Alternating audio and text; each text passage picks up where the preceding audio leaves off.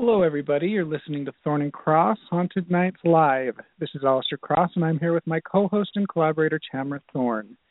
Stay tuned, because tonight we're going to be talking vampires and damned good books with a Shirley Jackson award-winning author.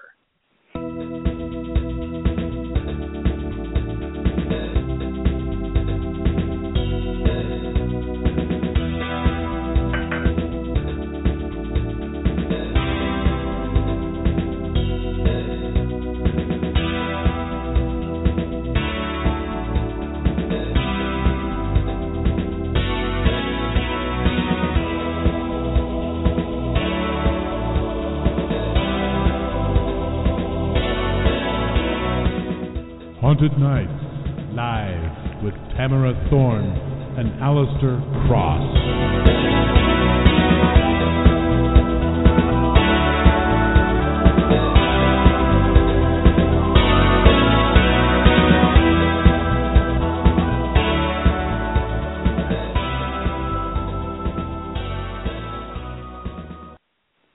All right, we'd like to thank W.J. Pierce for creating and performing that wonderful piece of music you just heard.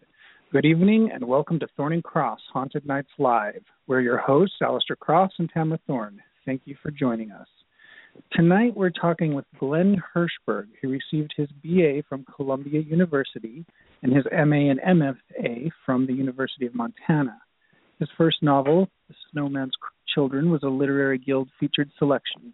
His collection, The Two Sands, won 3 International Horror Guild Awards and was named Best Book of the Year by Publishers Weekly. Hirshberg has won the Shirley Jackson Award and been a finalist for the World Fantasy and the Bram Stoker Awards.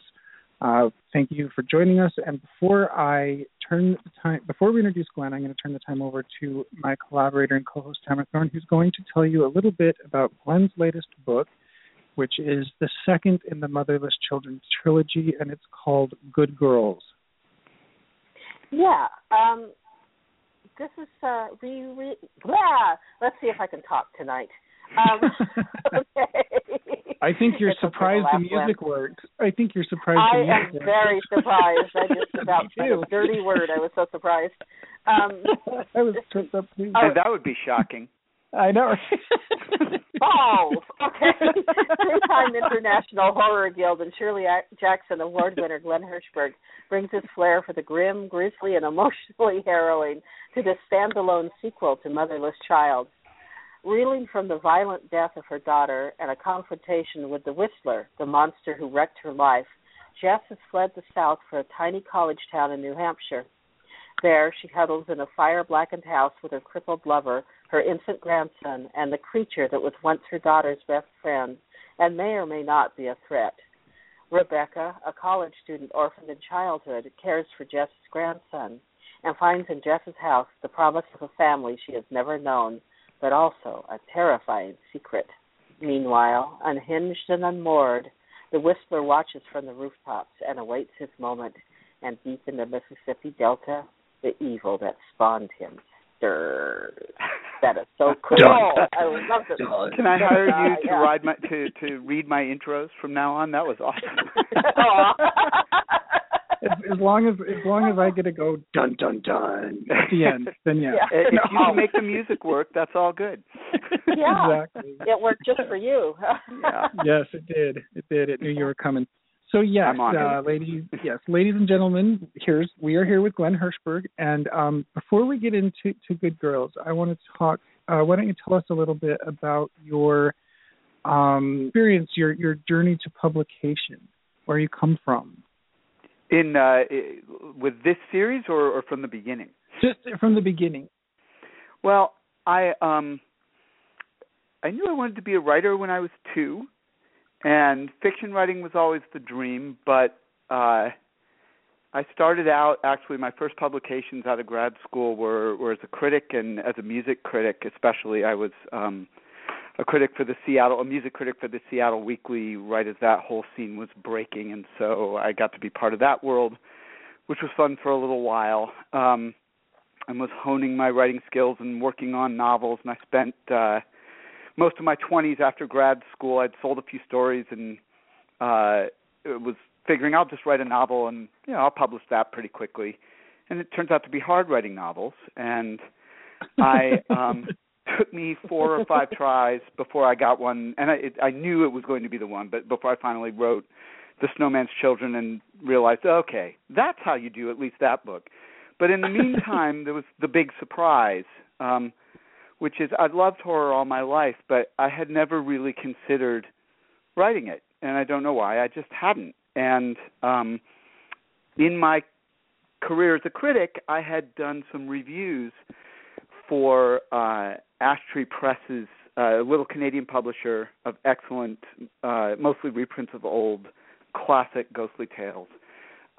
They had a journal called All Hallows, and I was doing some reviews for them. And meanwhile, I was teaching, and I had started telling my students ghost stories on Halloween. And the 6th or 7th year of doing that, when I got in trouble because some kids had started ditching class to come to my class to hear the ghost story, I finished the ghost story, got called to the office and bawled out that really you didn't notice these kids who weren't in your class were in your room, and I really didn't because the lights were out and I was into it and having a good time. And as I came out of the office, one of the students to whom I had just told the story said, you know, Hirschberg, you really might want to consider writing that one down. And I thought, went home, wrote a story called Mr. Dark's Carnival, which turned out to be an absolutely useless length, 68 pages. What do you do with that? It's not a book. No magazine on earth will publish it. So great, that was fun. And the only thing I could think, even just to get some feedback on it, was to send it to Barbara and Christopher Roden, who run Ash Tree Press, and just ask them to take a look at it. They didn't really, I was just asking them to look at it. So this will never happen again in my life. It's the easiest sale I have ever or will ever have. They said, I wrote this thing. It's a useless length. Would you just take a look at it and tell me if it's any good? They wrote back and said, sure. Why don't you email us the story? I did.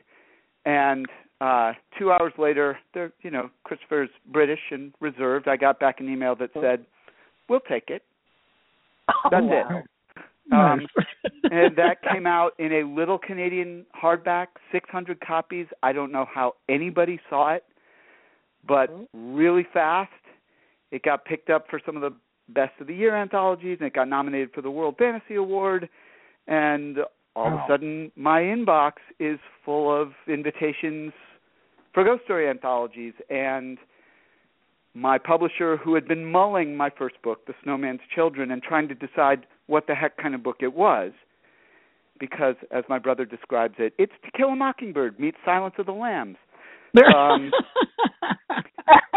While they were trying to figure out what to do with it, that happened, and that, I'm convinced, is why my publisher bought the book and set me on this path. And basically what I found, horror is not the only thing I write, but I think I do my best work in horror, and I have no idea why that is.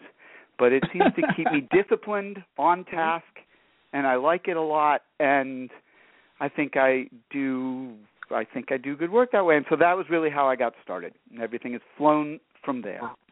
Nice. So, well, and you're really good at horror, by the way. We both agree. And and you have a really, you seem to have an instinctive understanding of how to do the quiet horror and when to pull the punches and when to hit hard. And that's actually, I think that is an instinct thing. Did you read a lot of horror or watch a lot of horror growing up? I did. Yeah. I mean, all my life. And a lot of different kinds. I think I started reading Ramsey Campbell when I was about 9 years old. I can still see the edition. I don't know how I wound up with that paperback or what my parents were thinking. But and it scared the crap out of me. But I started at a very young age. I started reading that, and have formative experiences. I still remember taking The Shining after watching. We were staying at my grandmother's little tiny condominium in Florida, and I remember waking up in the middle of the night and looking.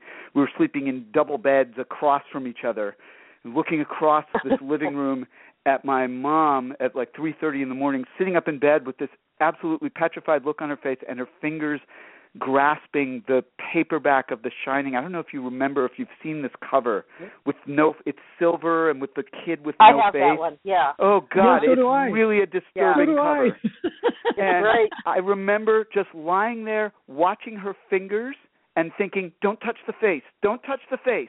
Oh, that's great. That is a scary face. Yeah, that's and scarier so I than think something I've gross. loved it all my life, and I love being scared, but I also love the weird beauty and poetry of it. I always have, and so I don't know why it didn't occur to me that might really be the best use of whatever it is I've got. But I have really enjoyed writing it since I started. Well, see, and I think that's interesting because that seems to be a pretty typical thing.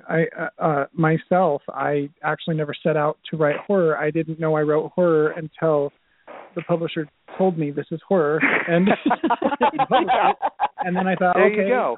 I'm a horror writer. Yeah. Fine, whatever. Well, I did science fiction until I read Howdy to Hill House. Yeah. I mean, having not too long ago read and thoroughly enjoyed Ghosts of Ravencrest that you two did. Oh, thanks.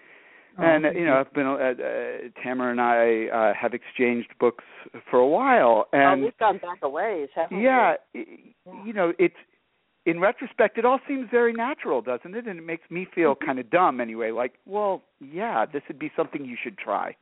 But it really, like you, it literally hadn't occurred to me until someone suggested I do it. Yeah, totally, yeah. It's one of those things. Like, I knew, pretty early on I wanted to be a writer, and I didn't even really seem to notice that everything I wrote was so dark and scary or whatever. I just wrote and didn't think about it. But yeah, I think it's just a natural thing. Yeah. But, we're all relatively cheerful people. Exactly. Well, it's easy to be cheerful when you're a horror writer because you get to kill things on pages every day. I think that's true. I do think that's true. Too. I think learning how to dance with the dark, with the terrible things that really are, part of living, is really a good key to living well. It is. You destroy your enemies and get away from real life. Or, turn real life into the life you want it to be. Exactly. And I also think, and I don't know if this is true in any other cases, this is only true in I'm only speaking for myself here, but I also think that I've always kind of had a short attention span, and and like horror, because it's scary and it's hard hitting and it's fast. I think that might be part of it for me too. Do you have a short attention span, Glenn? I don't. I think I have a long attention span, but I think that I also have a deep-seated appreciation for story. That I believe we all read because there is this absolutely primal human impulse to tell each other about our existence. And I believe that part of what makes a story, and I know that in the literary establishment right now there's a real argument about this, but I believe that pretending that there can be, as we talked about the last time I was on, Sturgeon's Law and all, I'm not a subscriber to any one theory, but in general, I think that incident and things that actually make you want to read, that's part of reading. And that the joy of reading isn't something you should outgrow. You shouldn't read because it's good for you. You should read because it makes your life happier. It makes the days better. Oh, yeah. And so horror, I would say I have a long attention span, but I would also say I have a quick trigger finger on stuff where I start to get that feeling where there's nothing actually going on here. This isn't going to be about anything. We're not going anywhere. And I'm just supposed to, watch these people, and at best what I'm going to get is a moment of recognition where I think, I'm kind of like that. To me, what a waste of good art. Right. What a waste of talent to only do that. Yeah, totally true. So we need to get into Good Girls. Tamara and I have both read it. We also read Motherless Child, which is these are really interesting. They're vampire novels, but it's a very interesting kind of take on it. And actually, as a matter of fact, before we start getting into that, why don't we do a reading? Sure. How would you feel about doing the honors? So there are a lot of different threads in this novel, and I thought about offering you one that would need no introduction at all. But there are also a lot of different tones in the book that I think it is happy and sad and frightening and funny and gross at times. And so I wanted to pick a passage that gave a sense of that. And so despite a few spoilers, most of which Tamara has already spoiled for you by reading the introduction to this book, I thought I picked this passage. So very briefly, here's what you need to know. Natalie and Sophie, this is in Motherless Child, Natalie and Sophie, lifelong best friends and single moms, have a terrifying encounter with a monster known as the Whistler, and they wake up from that changed. And a lot of Motherless Child is about the two of them trying to adjust to their new hungers, their fearsome new abilities, and the consequences their new way of living is going to have for themselves and everyone they know, including their children, and Natalie's sort of fireball of a resilient, pragmatic mom whose name is Jess, and who is really kind of a mother to both of them. At the end of Motherless Child, there's a climactic battle on the beach, and I'm not spoiling the biggest things there, but I will tell you that Natalie and Sophie's infant son, whose name is George William, but she calls him Rue, they don't survive. But Jess and Sophie do, although Sophie in somewhat truncated form, meaning she's missing her legs for most of this.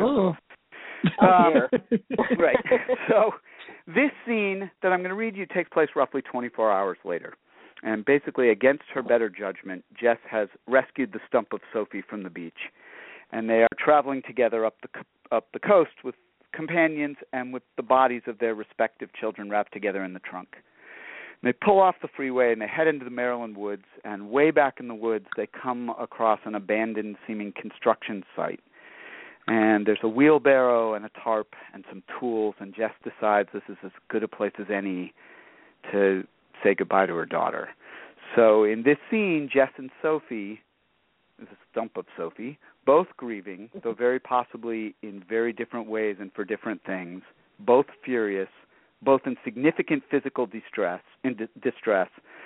both deeply and correctly distrustful of the other, and full of a sense of mortal betrayal, set off together to bury Natalie. So that's where I'm picking up. All right. Mostly on this final trip, the last she would ever take with her daughter, Jess sang to herself, the trees, the bodies, and the tarp. The songs were the ones she'd sung to Natalie, and also the ones Natalie had sung to her. She didn't keep track, and in some cases couldn't even remember which was which anymore. Jess had never affixed songs to memories the way Natalie had. Natalie was more like her father that way. Jess just sang. Found a peanut, both sides now. That whiny newer one, teenage Natalie, had always walked around crooning about being human and needing to be loved like everyone else does. Everyone else does. When the woodpeckers knocked, she stopped singing and listened to them, let her daughter listen to them. Do you hear? She whispered. At which exact instant did Jess forget about Sophie? It didn't matter, she would decide later, when she made herself go over and over those next moments. What mattered was that she had forgotten. She had let herself love and grieve and break and hum, and so she got caught completely by surprise when Sophie dropped from the low branches of the black cherry tree she'd scurried up like a spider or a bobcat and landed on Jess's back and sent her shrieking and sprawling. The wheelbarrow tilted forward and the tarp with Natalie's corpse in it tipped halfway out, actually propping the barrow in position. Incredibly, Jess got her hands down even as her wrapped ribs crunched together, and Sophie didn't have her balance right either. She landed farther forward on her stumps than she'd meant to, and that allowed Jess at least to roll over onto her back before Sophie scrambled over and squatted on Jess's stomach, her hands grabbing Jess's wrists and pinning her arms to the root-riddled dirt. If she'd been sure her body was still capable of bending, Jess probably could have bucked Sophie off, although the grip in those fingers was ferocious. But in the moment, with this hell thing atop her, Jess couldn't think of a single reason to do that. Sophie leaned down. Her round, freckleless face hovered over Jess's, blank and gigantic and remote as the moon. Her raccoon eyes sparkled in the dark. When she spoke, the air she moved, it wasn't an exhalation, just air with sound riding it, stank. But Jess couldn't have said of what, although what occurred to her in the instant was emptiness. Just what, Sophie said, were you thinking to do with my Rue? You want the truth? Jess managed, as her own breathing slowed, quieted. The fact that she was still breathing almost seemed the most perfect defiant response she could make. The awful truth? Because it was awful, no matter what Sophie had become or might have become or was on her way to becoming. The truth is, I wasn't thinking of your Rue at all. Well, I was, and I want him. You want him. Sophie nodded. Jess's smile felt more barbed and vicious than any she had ever aimed at anyone. She'd never even imagined such a smile could fit on her face. Sure, hon. And with that, she pushed Sophie off. She was only a little surprised that Sophie let her. She gestured at the wheelbarrow. Help me get this thing up. Together, Jess tugging the handle while Sophie pushed from the ground at the tarp with Natalie's body, which was holding Sophie's Rue's body, wrapped in it. They righted the barrow. Wincing and gasping with every step, Jess pushed it over the top of the little hill, up to the edge of the patch of soft dirt she'd found between 2 yards-long ridged roots of the giant sweet gum tree. Then she let everything fall sideways and the tarp thumped out onto the ground. Now help me unroll it. They did that together. The second Natalie's body appeared, Jess bent forward, ignoring the pain. With surprisingly little pressure or effort, she freed the little bundle from Natalie's arms. A gentle tilt, a push on the tiny backside, and the baby was free of Natalie's grip, as easy as sliding a record out of a sleeve. Straightening, grunting as her tortured ribs rang, Jess cradled the bundle one last time. This boy had been hers too, briefly, after all. He'd been hers at least a little bit all his too short life. A tiny part of her wondered why Sophie hadn't already ripped him from her hands. Jess wouldn't have faulted her for that. But when she looked up, Sophie was just watching, waiting, with her arms out and her lips flat, and no expression Jess knew in her eyes. Here you go, she whispered to George William, to his mother, and held out the child. Sophie snatched him away and clutched him to her breast. I'll stop there. Wow. Don't stop. I want to hear more. I know. You just keep going. You're a good reader. Well, thanks. That's not surprising. Yes. Well, good. I knew it was going to take a little more intro than I ideally like to do to read that scene, but felt like the right little snippet to share. It's wonderful. I love that scene. Oh, yeah. Thank you. I liked writing that scene, although it was also very tricky to put together. There's a lot going on there. It took a long time. Before we go any further, I just want to take a moment to remind the listeners that you are tuned in to Thorn and Cross Haunted Nights Live, and we're your hosts, Alistair Cross and Tamara Thorne. You can learn more about what we do at our website, alistaircross.com and tamarathorne.com. You can visit our mutual blog at thornandcross.wordpress.com, where we're doing all kinds of new fun things, such as the Goblet of Shock, which is a hard rock band review series by an author and reviewer, Michael Aronovitz, as well as what we're calling Menage a Talk, which we just did our first post today, which is a place for readers and writers to go. They can read about the ins and outs of writing and what inspired writers. And right now we're doing it with Jay Bonansinga, who is the author of the Walking Dead series. And part one has gone up there. It'll keep going until we get tired or the schedules don't allow. Well, that's great stuff. Well, yeah. We'd love to have you next. I think we're doing like 3-parters. I'm not sure. Yeah. So I don't know. Let me know when you need me. That sounds like a lot of fun. Yeah, absolutely. We're just still kind of feeling our way, but yeah. So that is at thornandcross.wordpress.com. Also, if anybody tweets, our handle is at @thorncross, and you can visit us on Facebook, and be sure to give our Haunted Nights Live page a like. For more information on the show, you can visit Authors on the Air on Facebook, Twitter, or at authorsontheair.com. If you're listening online, please click the follow button. This is a broadcast of the Authors on the Air Global Radio Network, LLC. And yes, Glenn, we would absolutely love to have you on. Where I'm not sure how many we're doing or where we're going, but we just thought it would be kind of fun, and it's really cool because we talk to a lot of writers, and we learn so many things. It's amazing how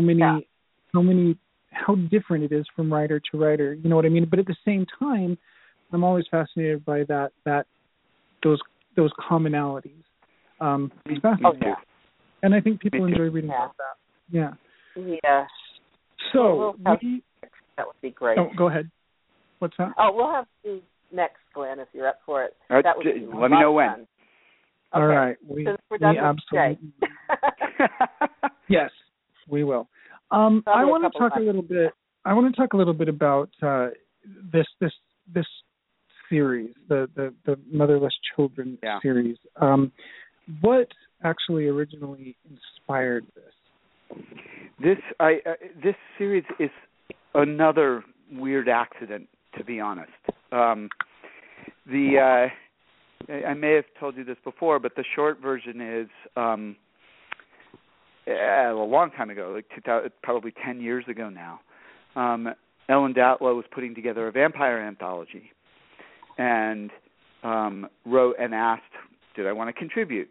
And haughty young dork that I was, I wrote back and I said something along the lines of, I don't do vampire stories. And, 12 hours later, of course, Natalie and Sophie were in my head, fully formed and chattering away. And within 2 weeks, I had produced a story called Like Lick'em Sticks, Like Tina Fey. Wrote Ellen back, and I got my comeuppance, don't worry, because I wrote Ellen back and said, hey, it turns out I do write vampire stories. And she basically wrote back and said, that's nice. You're not writing it for me because that anthology isn't a go right now, but good luck with it. So anyway, that did eventually come out as part of the Rolling Darkness Review, the live show that I have done with Pete Atkins for about 12 years now.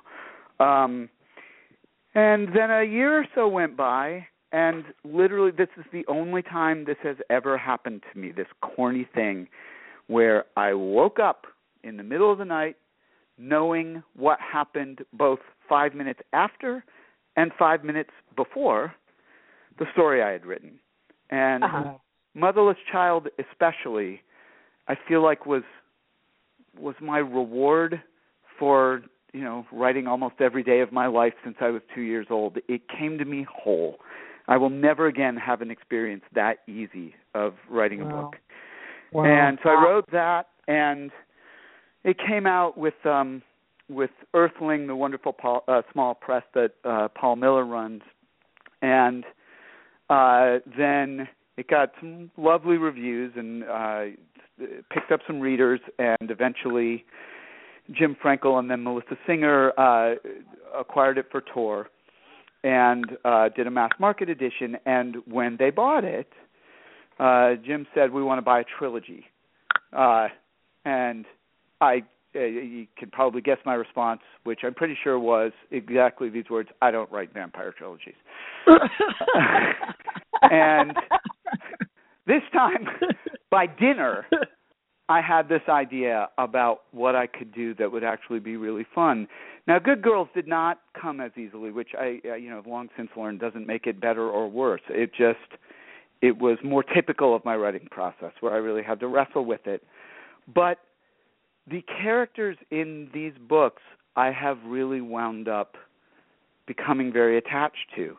And so it hasn't been hard at all, and it has been a joy to keep going. And even now, I'm coming up on halfway through the last book, and not only I do know where the ending is going to be, but not only are events still surprising me from time to time, but the tone keeps shifting on me in ways that I'm finding really delightful. Not in like I don't know what I'm doing way, I hope, but in there's another layer here, and I keep following it. And I mean, I had what I thought was a great title for the third book, and now I've got a different one because the title I originally had, it's a good title for something, but this book has become something else. And so we'll see where it winds up. But that's the story of it, at least as of today. It continues to excite me, that's for sure. I may never do it again. I don't write trilogies. No. You know that Glenn Hirschberg guy. He's the one that doesn't write trilogies. Right. That's how we. You know the trilogy. Right. Oh, that's funny. Now, can you tell us anything about the third one, or? Well, here's what I'll tell you. I don't want to say too much. It always feels like bad luck. And like I said, these books are still surprising me. So anything I say now cannot be used against me, and you may never actually see it in book form. But all I will say is it takes place 5 years later, across the country, that the survivors of the first two books are crucial in are the center of the last book.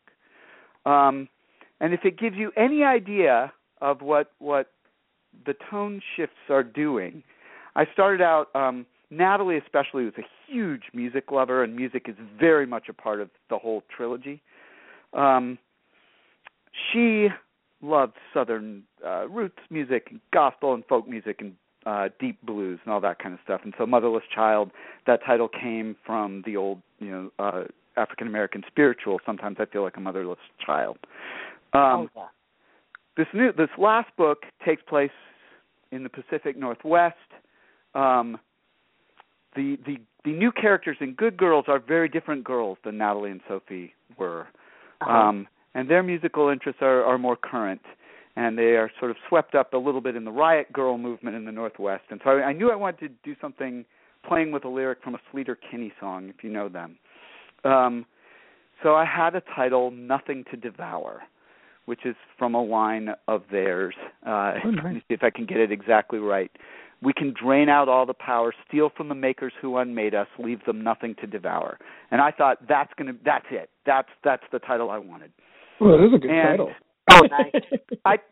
I think so too. I mean, it's not going to be the title of this, but maybe I can use it for something. Right. Because the book has changed, and I wound up turning towards, as the book changed on me and developed a different flavor. I was playing an older Sleater Kinney record and happened across this line, and when the body finally starts to go, let it go all at once, not piece by piece, but like a whole bucket of stars. And a whole bucket of stars is what I am currently calling the last book. But we'll see. We'll see. Well, I like them both, and that's interesting. You mentioned music, and when we the collaboration that we're working on together right now, we decided to put a kind of playlist in it. Does the Motherless Children series have a playlist?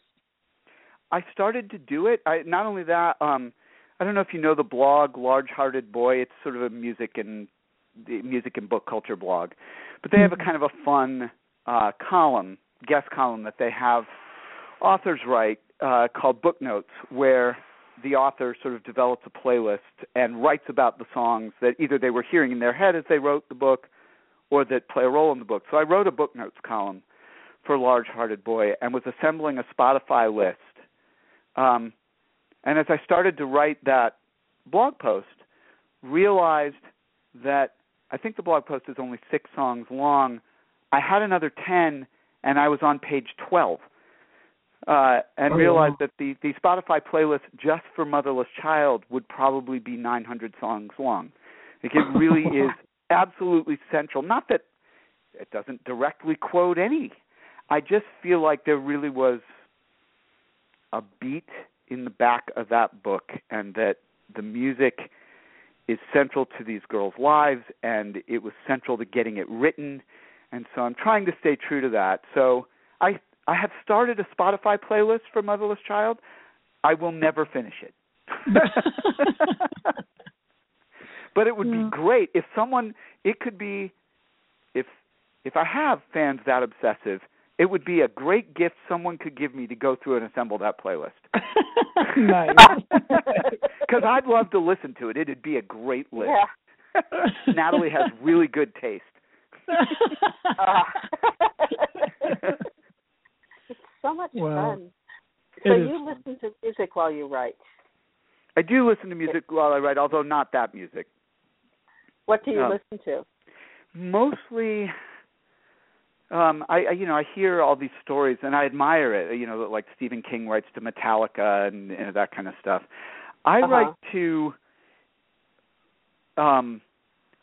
pretty still, but a little bit barbed or disconcerting new electronic music or semi-classical music. I like stuff that I have a full-time job. I'm a parent of 2 kids, and so I try to write every day, but to do it, I have to sort of drop into my trance fast when I have the time. Yeah.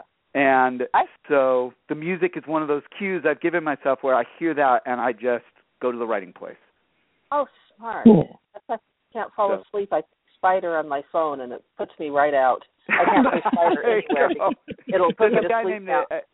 I will tell you, there's a wonderful English composer named Richard Skelton, who produces the best writing music of the kind I've described that I know. It's just beautiful, weirdly harrowing stuff, and it sets a mood, but it isn't invasive. You can sit and listen to it, but even if you do, you're going to wind up drifting in it, not because you're bored, because it really takes you places. Do you listen to music that has lyrics, or is just music? No, I can't. Do you? Can you? No. No, that's what I was, I was thinking the same thing. I'm like, I can't. I've heard those stories about the writers that do that too, and I'm telling you, I just start writing down what I hear. I'm like, or I get lost. If it's like Verdi's Requiem, I can do it, but I don't understand the words, so it's okay. I would find it easier, honestly, I would find it easier to write in the middle of a bus terminal with a lot of conversations going on around me that just blurred than I would music, because that's like someone talking right to me. Right. If I'm writing alone, I turn the TV on. Well, not the TV. I turn Netflix on, and I'll put a movie like Tombstone or The Shining or anything I know by heart, and that's fine. It covers up the cats and the street traffic and everything else, but no words and music. I'll just get conductivitis, and that's it. Right. And even with classical music, I'll start conducting, but not as bad. Classical music, if it moves too much, that doesn't help me either. Yeah. There are pieces or movements or things that will do it, but I do need mostly the music for me. I love music, and it's not just a utilitarian thing for me. It does help me with mood and atmosphere, but a lot of what I use music for when I'm writing is just to create space. Yeah. Yeah. That's create a bubble. That's it. Yeah. Yeah, that's interesting. When so now I wanted to ask you, so you agreed to do this trilogy, and we've talked to a lot of different authors who have varying ideas and opinions on series, book series in the publishing climate as it is right now. A lot of them seem to be downsizing, like you can't go as long, like 2 and 3 books is kind of the limit. What are your experiences and thoughts on book series in the current climate? Well, it's interesting. I'm sure both of you, you've done series and you've also done standalones. As a matter of fact, there's a whole, that word standalone is, I think, problematic in the marketing of this book, interestingly. But I would say, I think there's 2 different questions there, really. There's the, how does it feel to write one?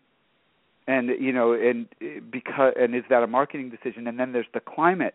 And honestly, the climate is so weird right now. I mean, it's terrible, as it usually is, but it's particularly counterintuitive and bizarre, because what you say is right, unless your books are 3,000 pages long each, in which case you can write as many as you want.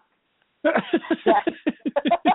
mean, really, like the fantasy market has gone. If you look at the shelves, it's like 3 books per shelf, because they're these gigantic tomes. And I read somewhere that, George R.R. Martin is already, if you lined up, Ice and Fire right now, you could walk across the English Channel on the pages.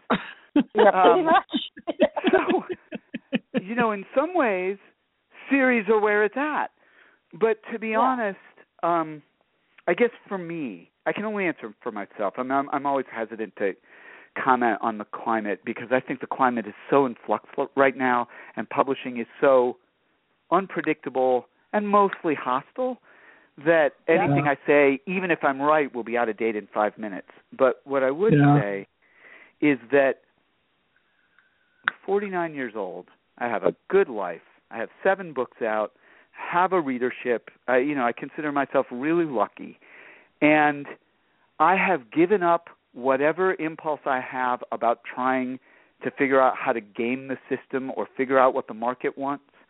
The one thing I will promise you is that the decision to write a vampire trilogy was not a marketing decision. I would like to think that although I am not a marketer by trade, I would like to think my instincts were good enough to know that by the time anyone asked me to do that, the vampire moment had happened. Like, that was not a good marketing decision if that's what I was trying to do. Yeah. And so I wrote it because I had an idea. Right.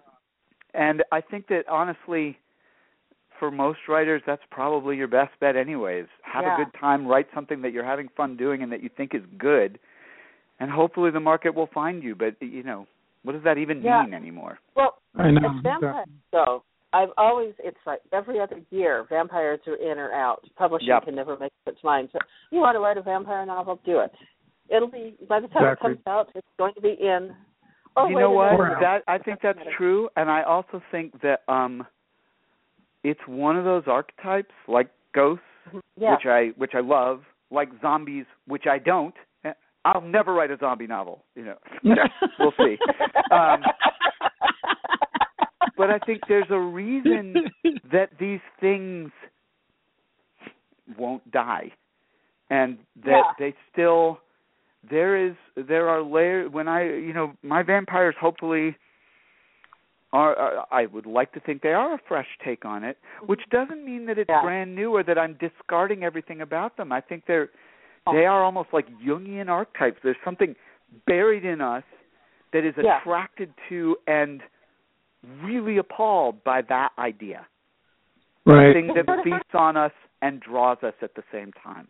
They're death, and you dance with death, and death is sexy if you're a vampire. Right. It really works. Right. Yeah. Yeah, totally. And so it turned out, when I started to think about it, once that seed was planted, whatever it is in me that writes scary shit, thought, you know what? Those are still scary shit.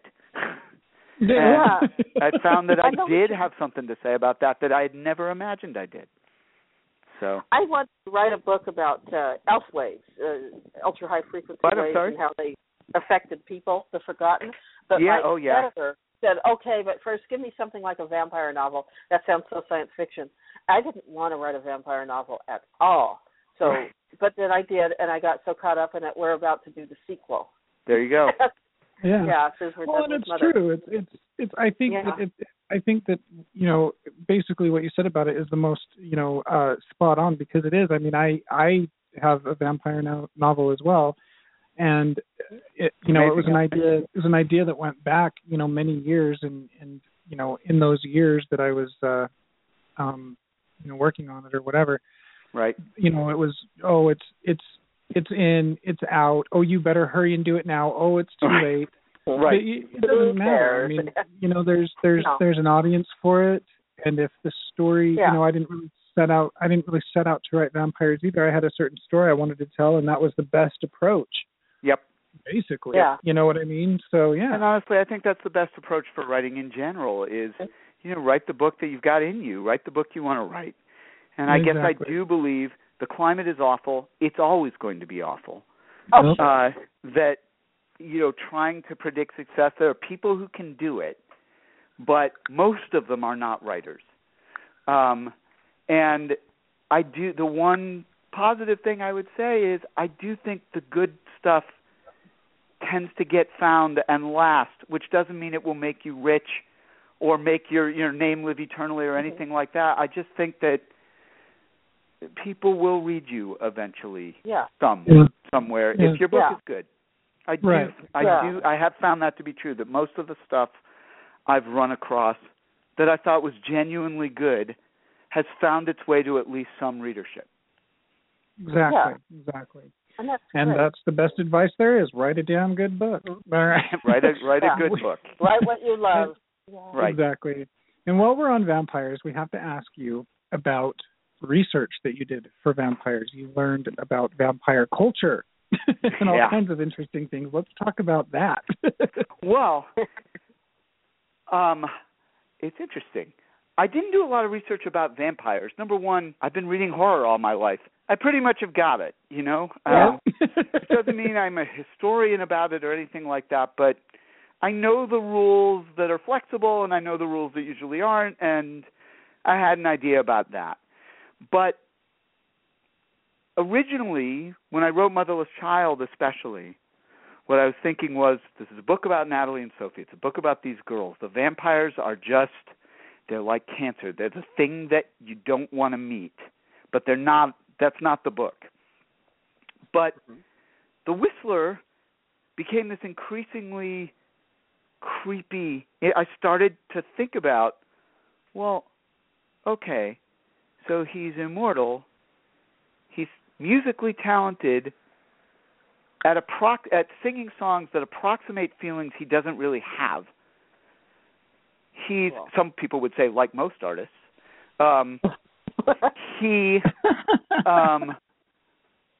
Who is he? What does he do with his days? What would he want? And that's what led me to, The Whistler is in Good Girls, and he's bad, but the thing that made him is worse.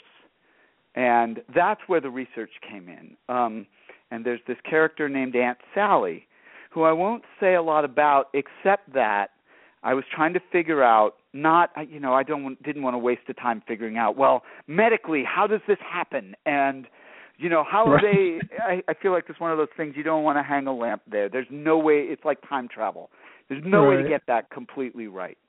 But the thing about what are they doing with their time? Where are they staying? How are they staying out of sight? That was interesting to me. And why did this start? And so I said the vampires, there aren't very many of them, but they're rooted in the Deep South. Whatever produced them has a lot to do with the sort of cross-section of, totally understandable and real African-American resentment, sense of betrayal, fury, and white hatred and racism. And somewhere in there is something so vile and horrible that it somehow produced the kind of vampires I've got. And my favorite thing that I did the most research about was the way they're picking their victims, which involves a real game that was played. It started in Chicago and spread through immigrant communities and through the post-Reconstruction South. And it was called Policy. And basically it was sort of a lottery, but you picked your lucky numbers by dream interpretation. And there were handbooks that you could buy where, okay, I dreamed of cows and my cousin. And so you'd look up the dream about cows and cousins in this book, and it would tell you numbers to play. And also it would give you an interpretation of the dream. And so basically Aunt Sally, in my mythos, Aunt Sally is sort of the inventor of Policy, and she invented it almost as a system of randomization so that she tells the vampires when it's time, when they're hungry, go to this town that we've picked by random, the fifth person on this street, go get that person. And so there's no rhyme, there's no reason, there's no tracing, and in a weird way, there's no attachment, there's less guilt, there's, whatever that is, if they feel guilt. So I had a lot of fun incorporating esoteric, dark history into my vampire mythology. But in terms of who the vampires are, that I just dreamed it. I just, tried to imagine what that would be like. Well, I have a question that's a little off the wall. Every time you say Aunt Sally, I hear Little Richard singing. Is that on the playlist or not? The Aunt Sally, actually, that's that's great, and I wonder if that was somewhere in my head too. But the Aunt Sally, where I got her from, is actually if you Google around about policy, pretty soon you will come across. You can still get a copy. I'm holding it in my hand of this really disturbing, terrifying little pamphlet called Aunt Sally's Policy Player's Dream Book. And there's a really kind of appalling picture of a poor African-American woman in a scarf and earrings, looking like almost like a gypsy fortune teller, holding up a sign that says 41144, which was a particularly weird number combination. And so the Aunt Sally in my book is not meant to be that woman, but that gave me the idea of this idea of there's something that really interested me about this sort of origin vampire being a sort of riff on this Aunt Sally person. And her both wreaking vengeance and also in a weird, really disturbing kind of way creating a family. Yeah, if it helps, I didn't have that. I didn't connect them until we talked about music and how. Right. And I didn't come up when I read it. Yeah, I wonder if that was somewhere in my head too. But I love that connection. That's great. Yeah. Yeah. So. One thing we definitely have to ask you about is you also do the Rolling Darkness review with Pierre Atkins, who's also been a guest on our show, and he's fantastic, by the way. And great guy. So thank you for connecting us. He's great. But well, first of all, tell us a little bit about what the Rolling Darkness review is, and of course, we want to know, are you doing it this year? So the Rolling Darkness review was something that Dennis Etchison and Pete and I created together, and it really grew out of. There are different stories. Probably each of us would tell the story a little bit differently, but at its heart, all of us were sort of longing for an October Halloween season event that reminded us of all the good things about ghost stories and watching scary movies on television as kids, but for adults. Going to a party that wasn't, either bobbing for apples at one end of the spectrum or who can wear the shortest sexy nurse costume at the other end of the spectrum. Not that I have anything against either of those activities necessarily, but we wanted a different kind of experience. And we also, all of us, felt like most writers that we know are not good readers. And I know I certainly felt at the beginning of this like I'm not a good reader in person. And a lot of that is because I don't get to do it enough. And writers don't get out much, and they don't get much opportunity to have that experience of saying your words and actually seeing somebody respond, hopefully, and which is such a gratifying experience. So we created this show with music, and later on, Pete and I especially, once Dennis kind of retired from active duty, Pete and I started developing a framing play, and it became this kind of little multimedia event that toured up and down the West Coast, and we got to do it at the Ottawa International Writers Festival, and it was basically just some horror writers having a great time doing Halloween the way we wished it was done, the way we'd always wanted to see it done. So it is a tremendous amount of work for, like everything in writing, minimal reward, except in the joy of doing it and the joy we found in working together. Pete and I have become really good friends, and I think huge appreciators of each other's work. I think Pete is so gifted and frankly underrated in the horror community because he's so charming that people somehow don't notice how really, really scary and good and just smart his fiction is. Yeah. But so the answer to your last question there, Alistair, is that we've put it on hiatus for the moment, not because we're killing it. I think there's hopes to do it again, but just from a feeling of we've done it 10 years out of the last 12. the 10th anniversary shows this year. We used to be able to tour it, and people, we found ways to put together funding and do that. That's much harder now. We used to do it in bookstores. Now it's really a theater show. It's harder to set up funding for that. So really, we were putting in, weeks and weeks and weeks of work, writing original stories, memorizing, doing props and casting and the whole thing, and doing all of that for 2 shows in a 50-seat theater in Los Angeles, which were great and which we loved doing, and I'm not sorry about it one bit. But also both of us looked at it and thought, well, okay, but at least this year, I got this trilogy I got to finish. Pete's working on things. Let's, my daughter's bat mitzvah was 2 weeks ago, and this is usually right when we start doing the serious work on it. Let's give it a rest for this year, maybe for a couple years, and then see where we are. I think both of us are imagining that there may well be another round, maybe many rounds, but I think it's on hiatus for the moment. But it's been a great thing, and I don't think either one of us want to see it dead forever. Well, it's a really great idea. I mean, we had you on around Halloween, you and Pete, and that's how we met Pete. And it's a really good idea because, I mean, I'm totally with you. I mean, I love Halloween. I've always loved Halloween. It's really, I remember distinctly though, at about 20 years old, feeling sense of loss because it's like, what do you do? I mean, because I'm with you. I mean, you can't really go trick or treating. I don't, and I'm not really interested in going to parties and getting drunk and dressing like a sexy Freddy Krueger. Right. Although I may do that this year. But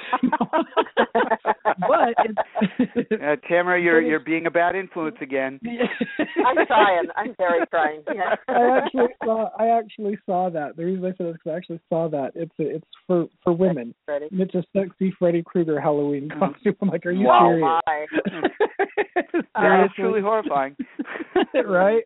Yeah. Halloween should be scary, not sexy. Well, it can be sexy and scary, I suppose. But. Exactly. Yeah. But it's just, I totally agree. I felt that way for years, and I have never seen the Rolling Darkness review, and I really hope one day to be able to do that because I actually mourn Halloween.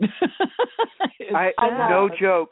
Me too. And not only that, conversation full circle in a way. Mr. Dark's Carnival, that first story I wrote, that's what it was about.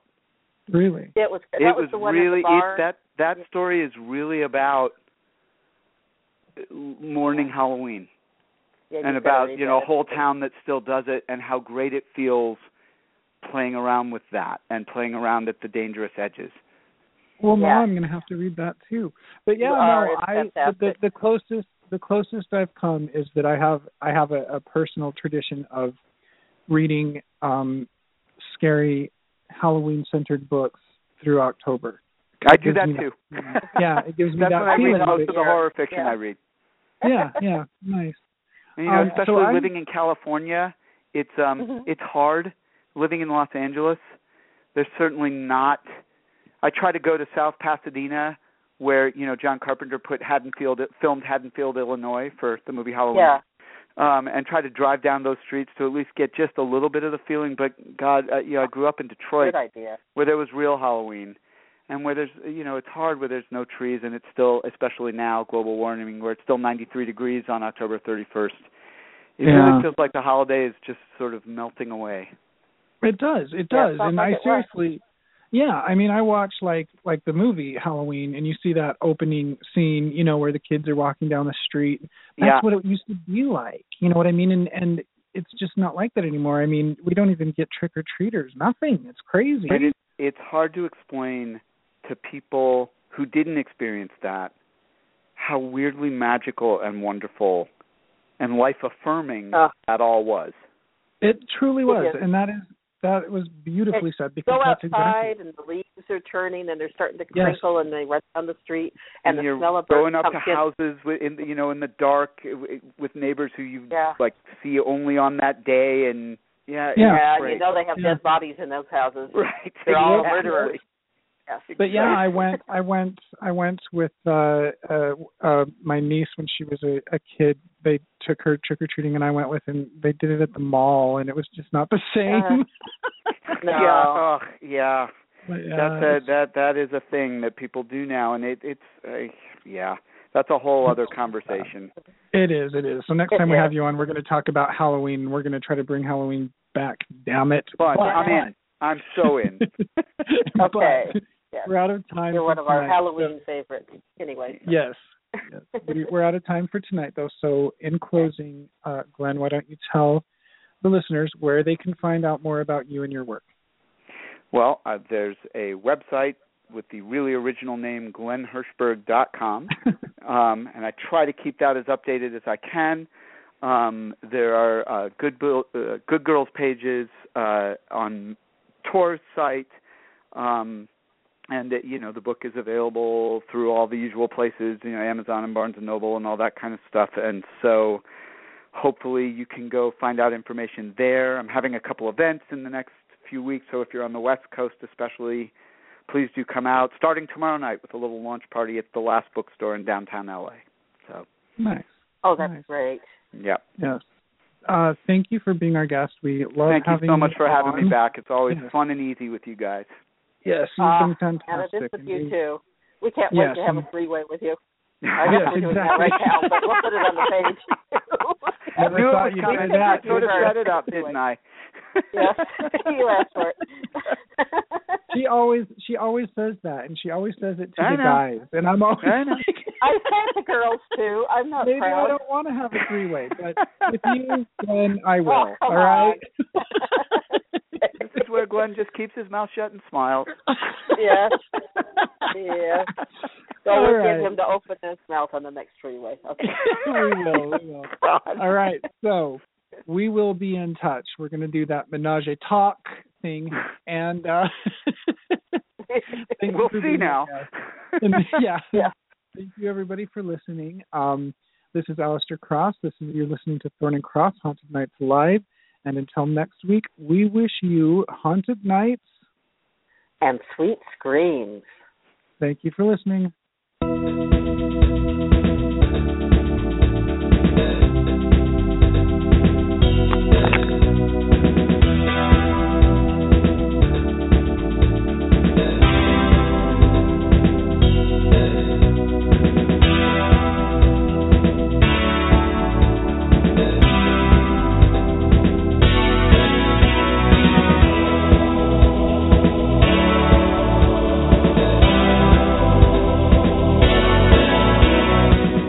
Haunted Nights, live with Tamara Thorne and Alistair Cross.